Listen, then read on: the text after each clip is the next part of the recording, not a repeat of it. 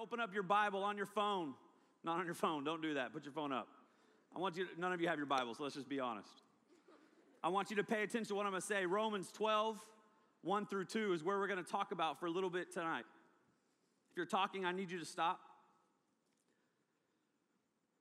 So I grew up, and I really didn't grow up in the most pleasant situation. Some of you know that. A lot of you know that. But one thing that was my outlet was basketball. And it was my life, no joke, especially before I was a Christian. And so one day, I was in the gym. I was in junior high. And I went early. I walked to school. My parents did not bring me to school. I had to walk to school on my own. And I was shooting free throws, okay? Here's no joke. This is real life, okay? This is how I used to shoot free. I know you're not be able to see my feet. I don't know if the cameras can pick up my feet wherever the cameras are, okay? So here's what I used to do. No joke. So I'm shooting free throws like this, okay?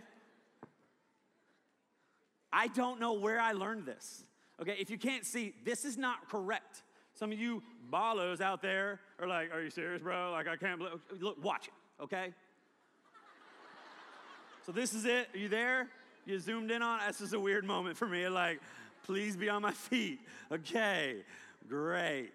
That was the stance, okay? So coach comes up to me. My last name is Head, okay? Strong, powerful last name. Made me strong in school.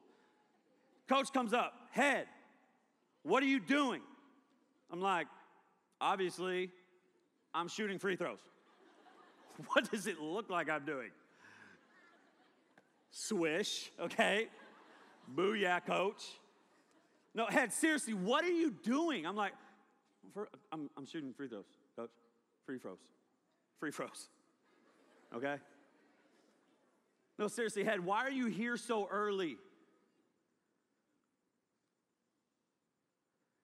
And I started to tear up.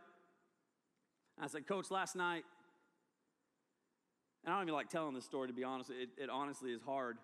I said, Coach, last night, I was at home, and my stepdad beat the crap out of me. And I didn't even stay at home. And so I've been up here waiting for the doors to get open. And once they were open, I decided I was going to shoot some baskets. He said, what do you mean?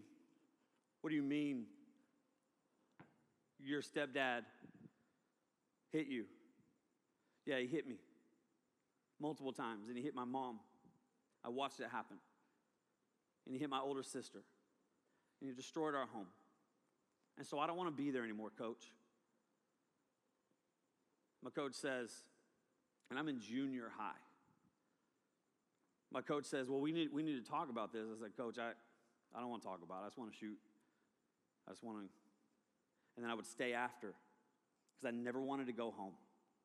Because home to me was a place that was not fun. It was a place unlike you where you can go home and have a snack and hang out after school and whatever you do and parents loving on you. Maybe not all of you, but some of you. I didn't have that ever. So Coach put his arm around me. And by the way, someone touching me back then was not a good situation. Someone who goes through abuse of different kinds, when someone touches them, it's never good. And he touched me, and I pushed him off of me.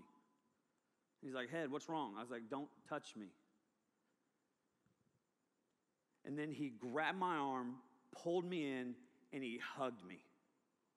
And I just wept.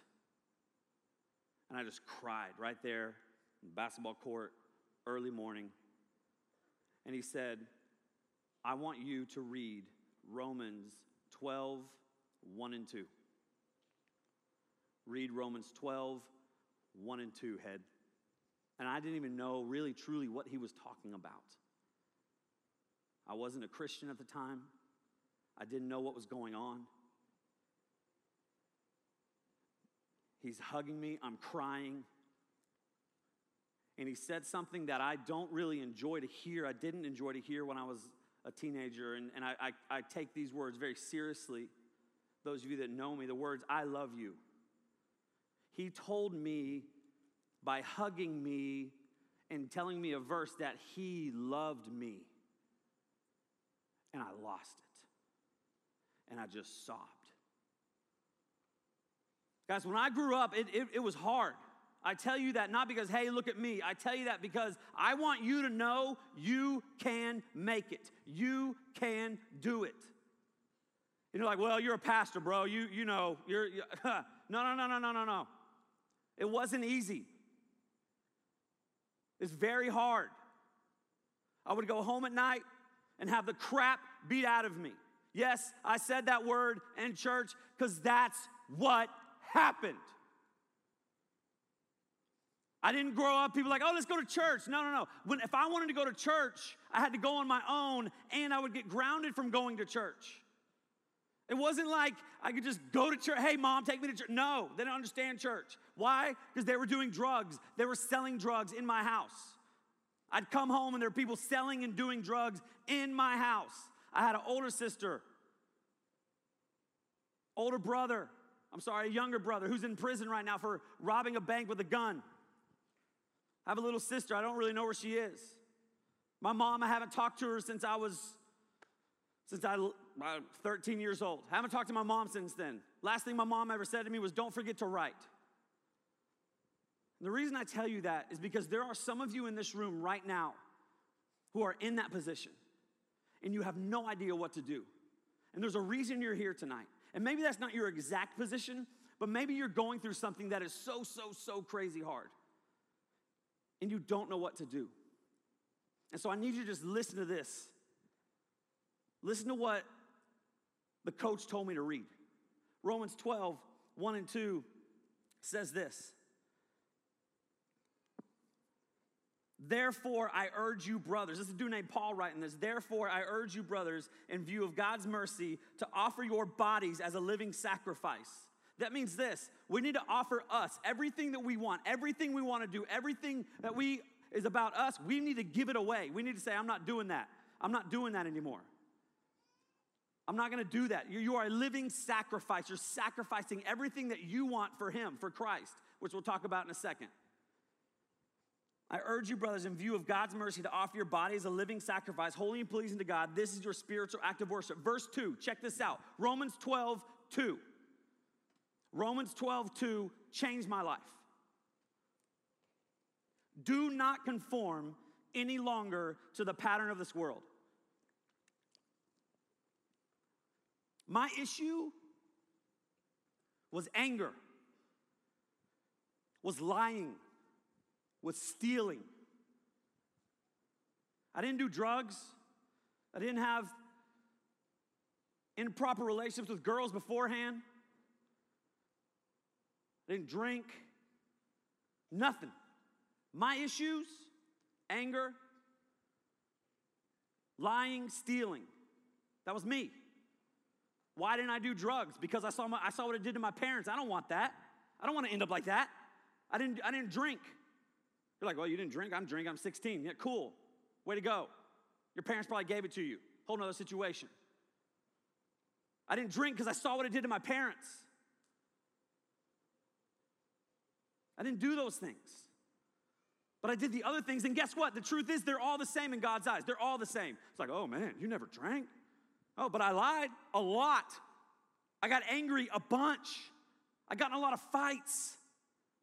I was the punk at the school that walk around and just punk people. Why? Because I got beat up at home, and so I wanted to beat people up at school.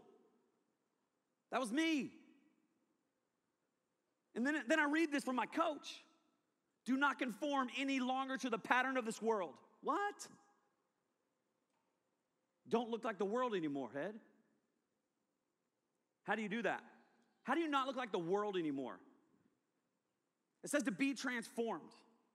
That word transform, check this out. That word transform means to radically change what you look like. Metamorphosis for you science folk. It is a word that means completely change. From a caterpillar, if you will, to a butterfly. That's metamorphosis. Complete change. It says, how do we not look like the world anymore? We are transformed by the renewing of our mind. Renewing of our mind. Therefore, be transformed by the renewing of your mind. Then You will be able to test and approve what God's will is, his good, pleasing, and perfect will. When your mind is renewed, when you have a brand new mind, you see people differently. Whenever I realized where I was, because that summer I went to a camp. That summer I went to a Christian camp, and I had never been to a camp before. And I was there, and this guy was talking, and I was annoyed. I was like, dude, shut up. Probably like some of you are right now. You're not funny. Stop talking. You can't shoot free throws.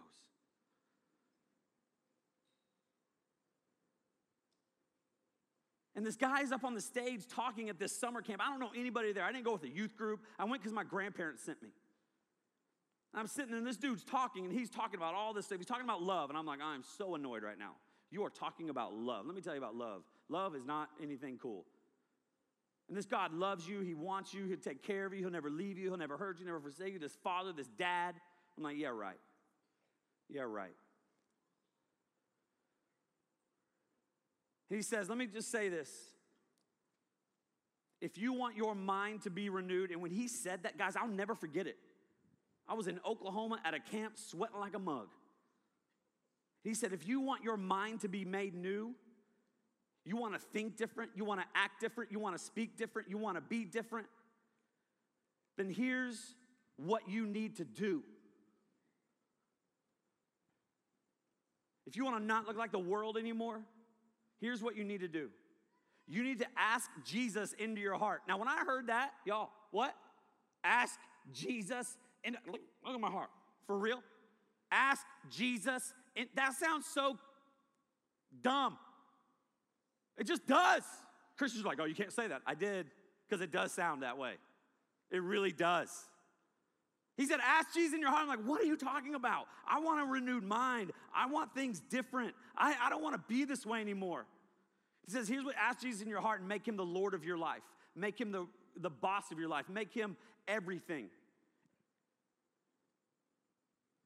He said, if you want to do that, here's what I'm going to ask you to do. I'm going to ask you to come up here and stand. And I was like, brother, you better ask somebody else. I'm here with homegirl. Don't even know her name. Not moving.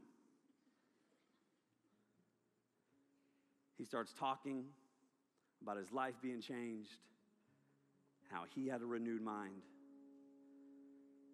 And I was like, I need that. I need that. And so I did this little prayer, and I walked forward, and I stood there. And then he took me. I was the only one that did it. He took me, and I'll never forget, we sat on the side of this hill. Everybody else having fun over there. I'm like, I want to be with them. And he just tells me about Jesus. And he tells me how all these things, how whenever I'm sad and whenever I'm down and whenever I'm abused and when all these things happen, I can talk to this God. And guys, here's what happened. Check this out. This is what happened. My mind was renewed. Look what happened. Then you will be able to test and approve what God's will is, his good, pleasing, and perfect will. You're able to test and approve what God's will is, his good, pleasing, and perfect will. And in that moment, my life changed in a way I will never obviously forget. And I went from somebody who was quiet, who was angry, who was hurting, who was alone, who was scared, who didn't really have any friends, who was a bully, who wanted to look like the world, to somebody who over time, that moment changed, but over time, even more, so much so that I was like, I want to tell other people about this Jesus. Because no joke, it changed my life. And I started to tell more people. And somehow, some way, I'm able to do it all the time. And I'm so thankful for my coach. And I'm so thankful for that camp counselor. And I'm so thankful for the Lord changing my heart. And tonight, I want to give everybody